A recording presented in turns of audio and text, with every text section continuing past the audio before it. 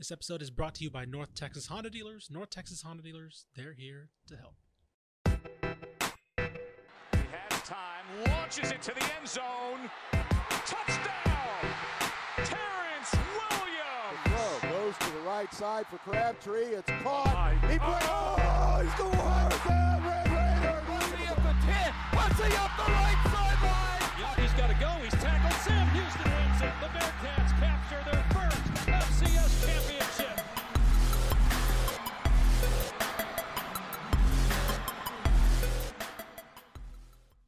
Welcome to the Republic of Football Sub-FBS edition. My name is Mike Craven, senior writer at Dave Campbell's Texas Football, joined by full-time employee at Dave Campbell's Texas Football, Corey Hogue, our Sub-FBS insider. Corey, how you doing? You survived the storm last night. Survived the storm, and got to tell you, it's still a little surreal to hear full-time Dave Campbell's employee. It is a true honor to be a part of this great team and this company.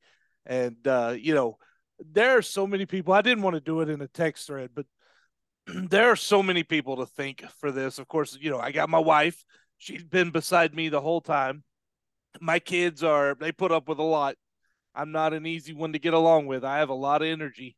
and then, you have been one of my biggest defenders, and Ishmael, you guys have really pushed this, and I really appreciate it. And Tepper giving me Tepper and Max Thompson. Let me tell you, those two guys, man, they gave me a chance 5 years ago.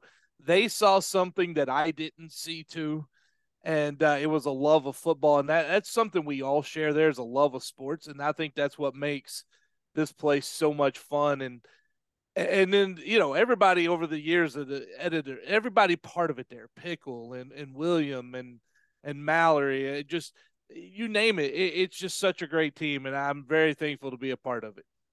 We're excited to have you. We're excited to do even more at the sub-FBS level. I mean, I can say it frankly. We want to be the place for sub-FBS football in the state of Texas, and we're hoping that becomes true. I think it's already becoming true. With UT-RGV stuff coming out this weekend, everything along those lines. So before we get going, just want to say RIP Mike Leach. I'm kind of a little bit distracted this morning. Coach Leach is, frankly, one of my favorite people I've ever come across in this business. He was awesome. We once had a 10-minute interview that lasted, probably 5 hours. Like he is just an incredible person. He would ask you questions, which is very rare in this industry for a coach to take time to ask you about yourself. There was obviously nobody is 100% agreeable. We all have some takes or some opinions that maybe other people wouldn't like. Nobody's a perfect human being. But Mike Leach was great. He was authentic. He was honest. He said what he believed. And that's refreshing in an industry where you don't always get everybody's honest opinion. He was curious in a way that we should all aspire to. Curiosity is a thing that maybe I believe is kind of going away a little bit. And he was curious about anybody and everything, and just a great model and somebody who left a lasting impact in this state that is hard to put into words. If you looked at the 2022 season, the head coach at TCU, the head coach at Houston, the head coach at North Texas, and the head coach at Baylor were all on the same staff in Lubbock at one time. That's a third, 33% of the head football coaches, the FBS ranks in the state. 7-on-7 down in the high school rank. Air raids ran in Texas school football like it's the wishbone. It's become kind of the template for what we do. And so that's all Mike Leach. He made that mainstream. That was all him. And I think, I saw a picture the other day. There's been so many memorials, and it's been so much fun to kind of catch up and remember some of the things, because I didn't know Mike Leach personally. I didn't have any personal interaction with him, but I've heard great things. The only time I saw his team play, they got in a fight at the end of the Armed Forces Bowl. So that was the only one I saw there. But you look back and there was a picture of him and Hal Mummy. And honestly, those two guys have changed college football in a way that I don't know that we really appreciate. Yeah. And not just college football. All of football, because Hal Mummy has been at the professional levels as well. Yeah. No, NFL yeah. teams run air raid schemes. Flag football teams run air raid schemes like that, like four verticals, mesh, all that kind of stuff like that. Those are terms in our vernacular in large part because of Mike Leach. Everybody has great stories about him. I could sit here and talk about him for this whole podcast, but that's not what we're here to do. We are here to look at sub FBS football, and we have one team still remaining in the hunt. Let's get to the FCS level and Incarnate Word advance to the FCS semifinals with a 66-63 win over Sacramento State in an instant classic that lasted approximately 8.5 hours, give or take. That's just my own estimation. Felt like that, didn't it? Yeah, well into Saturday morning. Thanks to a 9:30 Central kickoff. A TD pass from Lindsey Scott to Taylor Grimes with 27 seconds left gave the Cardinals the win. Sacramento, I'm going to put some stats out here real quick before we get into the conversation. Sacramento State recorded an FCS record 49 first downs and a loss. 49 first downs. The Hornets had 738 yards of total offense, but UIW won because they won the turnover battle 3-0, including a fumble return for a touchdown in the second half. Lindsey Scott, 219 yards passing and 4 touchdowns, 166 yards rushing and another 2 touchdowns there. And then I think what may be the biggest storyline of the game, Marcus Cooper ran the ball 22 times for 176 yards and 2 touchdowns. Corey, just an incredible win, a tiring win for everybody involved, including us. What were kind of your, instant takeaways from that game? To tell you how good that game was, Cameron Scatabo, the running back that ran for over 100 yards against UIW. And if you watch Scatabo run, you weren't bringing him down with one person. This guy is a bull. That was a dude. And he entered the transfer portal yesterday, and his first offer came from Texas State and G.J. Kinney. So that tells you how good Scatabo is there. It was a great game. It was a fun game to watch. It was also a frustrating game. UIW never forced a punt. Yeah. They never really stopped them outside of turnovers. And you know what, though? That's what mattered, because those turnovers gave the offense some short field. And look, UIW wasn't stopped after about the 4th drive. They had a couple of punts early, and then Lindsey Scott Jr., this game, he really took over himself. This was the time where he cemented the Walter Payton Award in that game, because the offense was struggling early, and he just took off. He put it on his legs. His running was far more effective than his passing. Sacramento State did a great job on those receivers. Yeah, their corners were good. Oh, yeah. They did a great job on those guys. And so it was the running game that was needed. And between Cooper and that offensive line, and then Lindsey Scott's ability to improvise and keep a play going. I can't even remember the number of third downs this guy converted with his legs that you thought he was tackled 3 times in the 9 yards he had to get. It shows a lot. It really does. It's interesting too. Sacramento State's coach had just the day before been announced as Stanford's next take. Right. Yeah. And that's something UIW went through the week before. And credit to him. He had his team ready to go. His team was focused on that game. That's a big win for UIW. Huge. And now they're in the national semifinals. And I know we'll talk about this game, but this team has something. Now, I'm not saying they're national champions, but they've got an it factor to them that you don't get out of a lot of teams. Yeah, on the football side, it's been impressive how opportunistic that defense is. When you have an offense like that who's going to score a lot of points, it's really hard to play complementary football in terms of forcing 3 and outs and getting them to punt. Like, you're going to be on the field a lot. That's just what it is, right? But turning the ball over 3 times, that led to the amount of points that was the difference in this game. Like the defense came up with 7 points on their own. And so, yeah, a really good, stops there when you need to have them on that side. And then it feels like this offense is just inevitable. Like the last couple of weeks, they've needed a drive late in the game to go score to win a major playoff game, and it hasn't even felt. It's 3:00 in the morning. It felt like when we're watching that last final drive, and it was like, well, they're going to go score. I mean, that's just what they do. It's a matter of if the defense gives up points on the other side, but they're going to go score and take a lead in this game. I'm not going to lie. It was 1:40 left when UIW began the last drive, I believe. And I thought, man, I hope they don't score too fast. Right. That really was right. The thought there. And, you talk about the turnovers.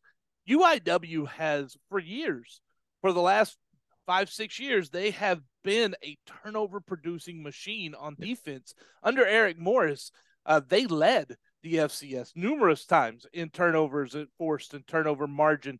And you got to credit their former defensive coordinator, Justin Deason, with a lot of that he instilled there. And then the current defensive coordinator, Jonathan Patke, he's done a great job this year. And it just, you can kind of see how what this current staff is doing is building off what the previous staff did. That's really impressive. And I think moving forward, UIW needs to find someone who can build off what they currently have rather than try to come in and kind of rework the formula, if you will. And what I'm most impressed about before we get to the semifinal game is their ability to handle the outside noise off-field stuff, right? Like GJ Kinney goes through a whole coaching search, gets announced as the head coach the week before the previous game. Before this game, he has an introductory press conference on Wednesday. They fly out to Sacramento on Thursday. Yeah. Then you kick off at 9:30 your time. That stuff's hard, man. It's hard. Not only that, then the Sacramento scores their first touchdown and the running back goes over and takes a sip of beer from one of their fans. You're not sure what you're up against at that point. You don't see when an opponent goes and takes a sip of a fan's beer, it's got to set you back a second and go, okay, guys, these people aren't right. Right. Yeah, it's awesome. It really is. It was crazy. It was crazy. Great game for UIW. Now they're in the semifinals, and they're about to take on FCS royalty. UIW faces number 3 North Dakota State in Fargo, North Dakota on Friday night at 6 p.m. on ESPN2. Frankly, if it wasn't the same week of Texas State high school championship games, I'd be trying to talk my bosses into getting me to Fargo, North Dakota for this one. It's hard to imagine UIW scoring 60-plus points on this defense. And so kind of what do you feel like are the recipes for success? How does UIW go pull off another upset? Look, if I was full-time already, I'd be begging too. I would love to go up there to the Fargo Dome and see this game. Look, eventually the road is going to go through North Dakota State. If you want to win a national title in FCS, you have to go through North Dakota State, and typically you have to do that at the Fargo Dome. It is a tough place. We know what they've done, but there's a couple of things here. They've looked a little weaker this year at home.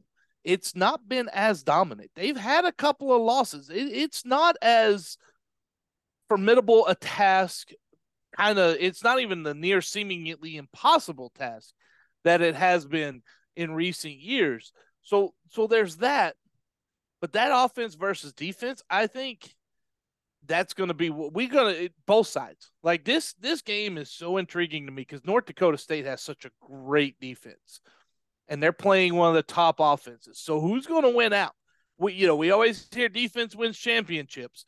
This could be a game that kind of either solidifies that or gets us questioning that phrase a little bit. And then offensively for North Dakota State, can they control the ball? Because their game plan is going to be keep the ball away from Lindsey Scott Jr. They're going to run the ball. They're going to be happy with 3-4 yard.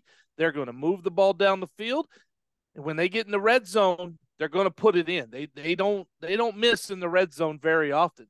So can this defense stop the run enough for UIW to force enough punts to keep them in that game? The defense is going to have to keep them in this game. I don't think the offense puts up a ton of points. And so really it's going to come down on the shoulders of the defense a lot to win in the red zone and stop the run. I had more concern about UIW scoring points on this type of team a couple weeks ago, but with Lindsey Scott's newfound ability, or not even newfound ability, but they're using it more, his legs and his ability to run the ball and extend plays. Then you add Marcus Cooper in there in the game he had last week. I clearly know North Dakota State's defense is on a different level than what Sacramento State's was.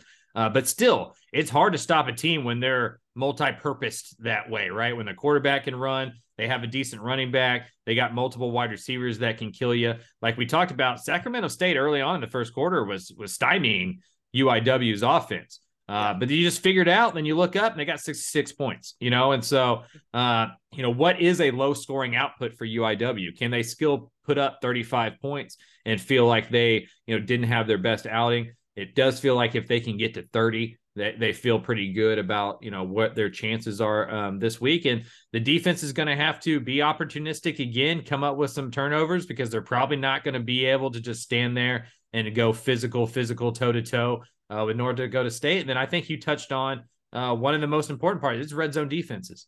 North Dakota State's going to move the ball. Incarnate Word's going to move the ball. Which defense can force field goals, first turnovers and downs, force just straight out turnovers when teams get into the red area?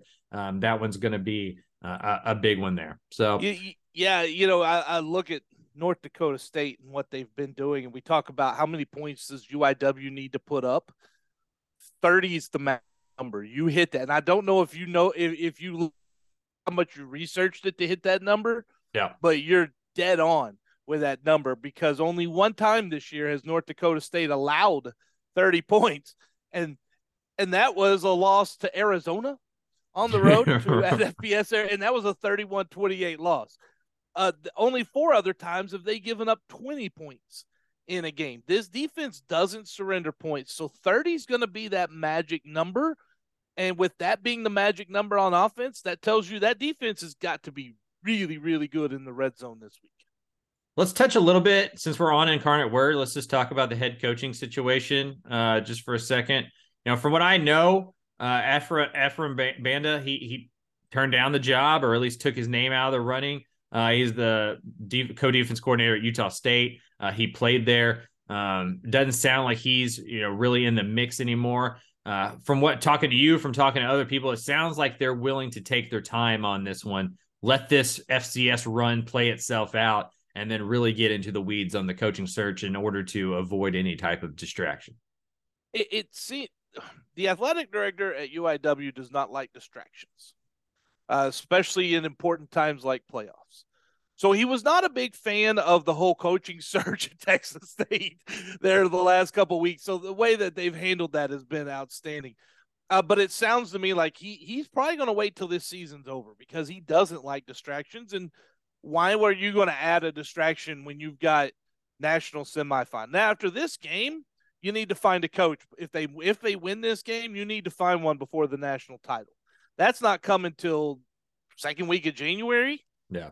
So you need to find you need to hire someone before in between that. But I don't blame him. At least, and keep those away. I think there's two names, 2 front runners just from the outside looking in. Mac Leftwich, of course, the offensive coordinator. I think he's if you're going to stay in-house and keep going young offensive mind, he's a great one. But another name I really heard here is Brian Ellis, the offensive coordinator at Georgia State. That is a name to really keep an eye on throughout this process as well. I think UIW sticks with the thing that's been working, a young up-and-coming offensive mind. Yeah, if not broke, right? I mean, and it clearly is not. They are quickly on the rise to become, and with Sam Houston moving up, it's kind of them and SFA in terms of kind of the front line battle of who emerges as kind of the FCS power in the state of Texas Incarnate Word. It's amazing how quickly they've caught up to the pack, because that wasn't true 5 years ago, obviously, and now they're right there. Look, UIW, you want to talk about football history? They have none other than the last 5 years. Yeah. Eric Morris did something remarkable and amazing when he took over that program and turned them into a winner because before that, UIW was Division II getting blown out by 70. They were not good. They never had been good until Eric Morris. So we talk about G.J. Kinney. What he's done has been incredible, and we still need to give a lot of credit to Eric Morris for really getting this thing going in the right direction at a place that, how do you not win in San Antonio? Honestly, we've talked about it. The recruiting is there. Who doesn't want to live in a San Antonio? It's just a fun place. Yeah, all three of those programs in San Antonio at the college level doing great things. I mentioned Sam Houston. I know that they're kind of floating in the middle now. I don't know if we're supposed to talk about them at length or not on this podcast anymore. But sources do tell me, I put this out on Twitter, that Casey Keeler is going to sign an extension with Sam Houston. He's going to stick around there for the foreseeable future. So any reports that he's kind of in the mix at North Texas, just not going to be true. He's going to stay in Huntsville and help them transition into the FBS. So, and they've had a change in staff. There's not going to be a blitz this week, so this would kind of be something that you would get in the blitz. Jacoby Walker is out as wide receivers coach at Sam Houston. They have made a change. They have brought back Chris Buckner, who was at Texas State and used to be at Sam Houston, but not sure if he's going to come back as wide receivers coach yet. That the position is still up in the air, but that is a move that has happened on that staff. And another one to watch, the offensive coordinator, because they had a little change there in the middle of the season. So that's going to be another position to watch. Yeah, I know a guy he likes is Mac Leftwich. He's kind of on the tongue of everybody right now. And so it's going to be interesting to see what happens with Mac there. The UIW job, obviously, Kenny going to Texas State is a possibility, just to follow him there, bring the whole band together. So it's good to be an offensive play caller when your team's scoring 66 points in playoff games, right? You're going to have some options. That's a good place to be. I wish I was his agent right now, because it's going to be a good couple of weeks here fielding offers from Mr. Leftwich. Let's get into the Mary Hardin-Baylor game. Not as good in the news, not as fun of a topic, but that was the other sub-FBS game in the state this past week. North Central 49-14 over UMHB in the D3 semifinals. The Cardinals will play Mount Union in the Stag Bowl Friday at 6 p.m. This was a matchup between, I think, the last 3 or 4 national championships, right? Because there wasn't a 2020 season with the pandemic. Mary Hardin-Baylor had won it. North Central had won it before the pandemic. And so 2 storied programs here. North Central just kind of came out right away and just beat them up. They were up 14-0 midway through the first quarter. Never really looked back. The Crew made it 14-7. And then after that, they were never within a single possession. Once North Central scored again, it was a 2-possession game the rest of the way out. To me, the difference was the running game. North Central ran for 294 yards and 3 touchdowns, averaged 6.7 yards a run. The Crew only 1.3 yards a carry, 39 yards on 29 runs. And so, Corey, for you, you've talked about it all along. The way to beat this Crew team is you got to match them up front and beat them in the trenches. North Central was able to do that, and they did it for 4 quarters. They not only beat them up and bullied them in the trenches, they beat them up and bullied them at every position on the field. How Brandon Jordan early, they tried about 4 different defensive backs that are all about 6'1" on him, and they couldn't stop him. But you know what they did at halftime? They got a little more physical. And in the second half, when they got physical with him, he lost his cool and got a penalty once. It really took him out of his game when they got physical with him, and they were just daring the officials to throw a pass interference flag. I've thought a lot about this game the last couple days. That,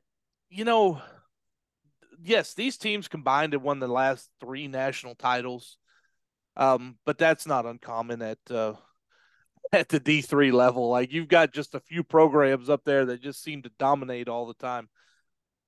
Mary Hardin-Baylor looked tired. They looked fatigued. They looked beat up. The Knicks and the hard schedule they had was great and prepared them. It also might have played a little role. Like, this has been a long season. They looked like a team that had played, and we got to remember, this group together has played from the pandemic through, the pandemic season in the spring, then right into fall 2021, then one off season. I don't know if that's been enough. Like, last year, Sam Houston lost because they just got tired. Yeah, and it carried over to this year. It carried over too. It felt that way. So yeah. Now, will this carry over for Mary Hardin Baylor? Maybe not as much, because they've got a lot of players that they'll have to replace, and they've got a JV coming up, and so I don't know that it'll carry over as much, because I think a lot of the ones that went through that time will have departed. But man, they did. They just looked tired, and they got beat and bullied.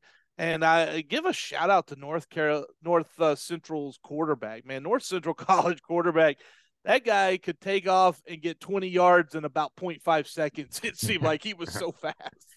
I mean, he only completed 13 passes. 4 of them were touchdowns. Then he also led the team in rushing with team high 139 yards. So, yeah, I mean, I was just really to me, sometimes you watch a game and you just go, oh, okay, the other team's better. Right. And it just like, at least on that day, maybe if they play 10 times, it's 6-4 North Central or something like that. But on that day, North Central was a better football team. The Cardinals were just better.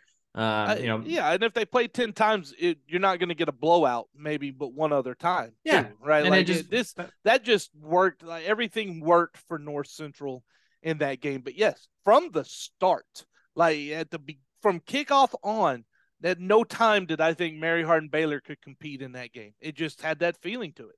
And the reason I mentioned North Central just like as a past national champion is we've seen some teams hang with Mary Hardin early on, and it feels like they look up and go like, oh, man, we're in this game. How are we in this game? This is Mary Hardin Baylor.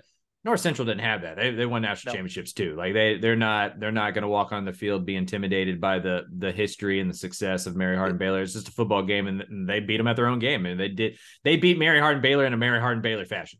It's interesting you say that, because I've heard a lot from North Central of this was the one game that they didn't know they could win. Mary Hardin Baylor was that hump they had not been able to get over. Last year they met in the national title game, and Mary Hardin Baylor thumped them, owned them. They repaid them this year. And I think they got over that one right there. Mary Hardin Baylor still has a mystique about them. And when you think of another team that's been in 2 straight national championship games and won one of them, to still feel that mystique about a Mary Hardin Baylor just tells you how great this program is. North Central's a team to watch, as long as that coach now they've joined in there with Mount Union and Wisconsin Whitewater and these teams that are national title contenders from every single year now. I think it's important to not be too disappointed here, right? Like you can't reach a point where getting to the semifinals is like, oh, like we only made it to the semifinals or whatever. Still a great year in transition, first year as a head coach, a lot of new stuff going on. Like sure, it's disappointing to lose, especially to lose that way, but still, all things considered, a great season for Mary Hardin Baylor. We're one game away from the Stag Bowl again. So you say that things looking up in Belton's. I know there are fans, but I get to be the voice of reason here. You know what I mean? Like if you're a fan, if you're a player, if you're a coach, I understand why you're disappointed. I get that. But as time goes, you look back on this season, and it's not at all. You beat Hardin Simmons, right? Yeah. You beat Trinity. You won the state. You made it to the semifinals. You got beat by a team that was just better, and that's just you're not going to be the best team every single year. I'm sorry, this is not how it works. I think the best way to put a bow on this and wrap this up with a Mary Hardin Baylor, we've enjoyed it. It's been a hell of a run. This is a team, look, like I said about injuries, Kyle King reportedly has a broken foot, and then he separated his shoulder in the first half against North Central, and the dude still went out there and played, and he's not the only one. That's just one example of the injuries and things that these guys dealt with. They lost an offensive lineman. That hurt, too, in that game, because that offensive line was such a unit. But I think as a fan base, I would like for them to take just a step back. I've seen some of the players doing this. Take a step and realize what this group of seniors has done. Like they are leaving in legendary status. Tommy Bowden, Kyle King, Brandon Jordan, KJ Miller, the list goes on and on. That the offensive line, like they are leaving Mary Hardin Baylor as legends. They will be in the hallway to the locker room where they put the great players, and wherever else Mary Hardin Baylor puts Hall of Fame members of their football program, these guys are going to be in it, and it's been a joy to watch them. It has been a fun ride, and I appreciate them allowing us to kind of be a very small part of this and watch as it happened. I mean, this is a grander point than just Mary Hardin Baylor, but as somebody who just watches the 47 teams in the state without a ton of like individual rooting interest, right? Like I'm just rooting for the state of Texas. My dream is for like the D3 national championship to be like Mary Hardin versus Trinity. And at D2, we get Angelo State, and at FCS, you know, all the way up, right? Like that's all I care about. But I think perspective is lost, like as a fan, like we lose it, you know, like I'm a UTSA fan. One day, Jeff Traylor's going to leave. Frank Harris is going to graduate. We're going to go 6-6 and everybody's going to be up in arms. Right. And this is just who I am as a person. I'm going to be like, guys, this is what it is. Like that, you know, like we had like great years. Like, why are we like perspective is important. I think that's a great point for Mary Hardin Baylor. The seniors that are leaving here have written history. Like they're guys that we're going to talk about in 15 years. We're going to make a Kyle King reference, right? When we're talking about some quarterback who's just a tough dude, you know, I almost cussed, you know, it would have been a really good compliment, but like just a tough mother, you know, like just a guy. We're going to be like, man, that's like a Kyle King type performance right there. And like, that's what this is about, right? Like that's what football is about. It's fun. And so like, I just think it was a great season. It was a lot of fun to watch. They have players you will compare guys to. I think that's the biggest compliment that we can give them. You find another guy that may be slightly undersized with a lot of speed. The first name going to come to your mind is KJ Miller. Right. Could he be a KJ Miller type? You know, like that's things that are going to be said. Right. And so, you see a 6'9" wide receiver out there, you know, Brandon Jordan, you know, you're going to get reminded by something. So like, you know, I just think, I get why you're disappointed if you're Mary Hardin Baylor, the fan, if you're a coach, if you're a player, but I think next month, 2 months from now, 3 months from now, get a little perspective, look back and just think about what these guys have done for your program over the last 3 or 4 years. And it's legendary. It's awesome. You know, they've So is Frank Harris actually ever going to leave though? Really? I got to ask you. No, well, he's got one more. He's coming back for one more year. He's coming back. He gets one more year. Dr. Frank Harris. He's gonna have 2 doctorates when he's done. Well, as a UTSA grad, I was joking with him, you know, and I can say this. It's like when you can make fun of your brother, but other people can't. I was like, I don't think we have higher education at UTSA, and that, like we're gonna have to create new majors. To like, you know, because like nobody's ever stayed at UTSA for 7 years other than like to fail, you know, like, I mean, I took 6 for that. I didn't even get a master's, you know what I mean? And so, the 2020, that free year in 2020 has changed the math everywhere. It's so hard to tell. Like, does Lindsey Scott have another year? Who knows? No. You know what I mean? No, he actually does not. This is because he's been around all over the place too. But hey, if he somehow got a waiver and was Texas State's head coach or quarterback next year, I wouldn't be too surprised because I've forgotten what it even means to be a senior anymore. That was the hardest part about, not to go on my own little rant here, but that was the hardest part about putting on the magazine together, was figuring out who the seniors who were graduating, who the seniors that could still come back, you know, because each school kind of does it. Some schools already count the year. Some schools didn't. So like the rosters and stuff are crazy, you know, and that's going to exist until the freshmen of 2020 are out. Like it's going to take a little while to wash out. I've had people be like, well, with the super seniors in our rear view mirror, it's like, what rear view mirror? Like they're still coming. Like, you know, like this is going to be till 2025, 2026 before this is all just completely washed out and started over. Hopefully the NCAA eventually just goes to giving everybody 5 years, no red shirt. That you just get 5 years of eligibility if you want it. And then you move on whenever you're done with that. So, well, I will say too, it's nice to see Frank Harris has changed UTSA not only in football but in their academic standards as well. They had to make new programs for him. Yeah. He's going to be a professor by the time he's done there. You're going to take Frank Harris's class. You're going to take Frank Harris's class and then go watch him, you know, beat North Texas on Saturday or something like that. So, he can stay there for as long as he wants. He's Saint Frank in my book. before we wrap this up, there's been decent amount of coaching news. I think 4 new coaches since the last time we did a podcast: UT-RGV, Houston Christian, Lamar, Texas A&M Commerce. Corey broke the UT-RGV news. This is one of the reasons we're putting Corey on full time, and I this is my podcast, so I can talk about whatever I want. Nobody can fire me. The RGV story in 24 hours got more clicks than the Texas State story did. Right. And we broke both of those things. So like there is a hunger and appetite in a isolationist era of like FCS football. Like there's nobody else. Like as soon as I broke the Texas State news, you could go find that 7, 8, 9, 10 different outlets. Right. Like not a lot of people are covering sub FBS in the way that it should be covered.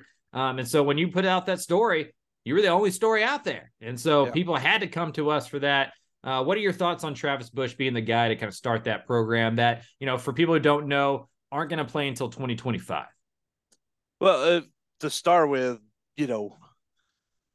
that getting the new in the hunger of it, that's what I've been saying there. I don't think I've truly realized the depth of how large a fan bases we actually have at the sub FBS level as well.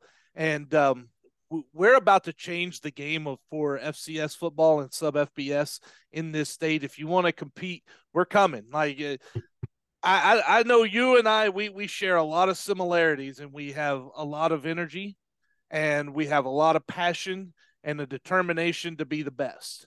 And we never are at our best. So if you want to come all along and try to enter this, bring your A game and help, because we're gonna bring it too. That's basically what's coming on here in this. I think Travis Bush is a great hire. UT-RGV, college experience. I know the Houston fan base, they don't forget anything down in the Cougar land. But Travis Bush spent some time at Texas State. He's been around, and then he's got the RGV connections, the Rio Grande Valley connections that I feel like you need. The other finalist for this was Mike Salinas at Texas A&M Kingsville, and he also would have been a great choice. But I think Travis Bush had a little insight here. Now, he's a Rio Grande Valley guy. He's got the college experience, and he recruited his current athletic director and boss when to UTSA. And so they go back a long ways, and they built that that tells you a lot about Travis Bush. He built that relationship with Chase Conk at UT-RGV now. Back when he was in high school, that relationship has lasted this long. So that tells you a lot about him.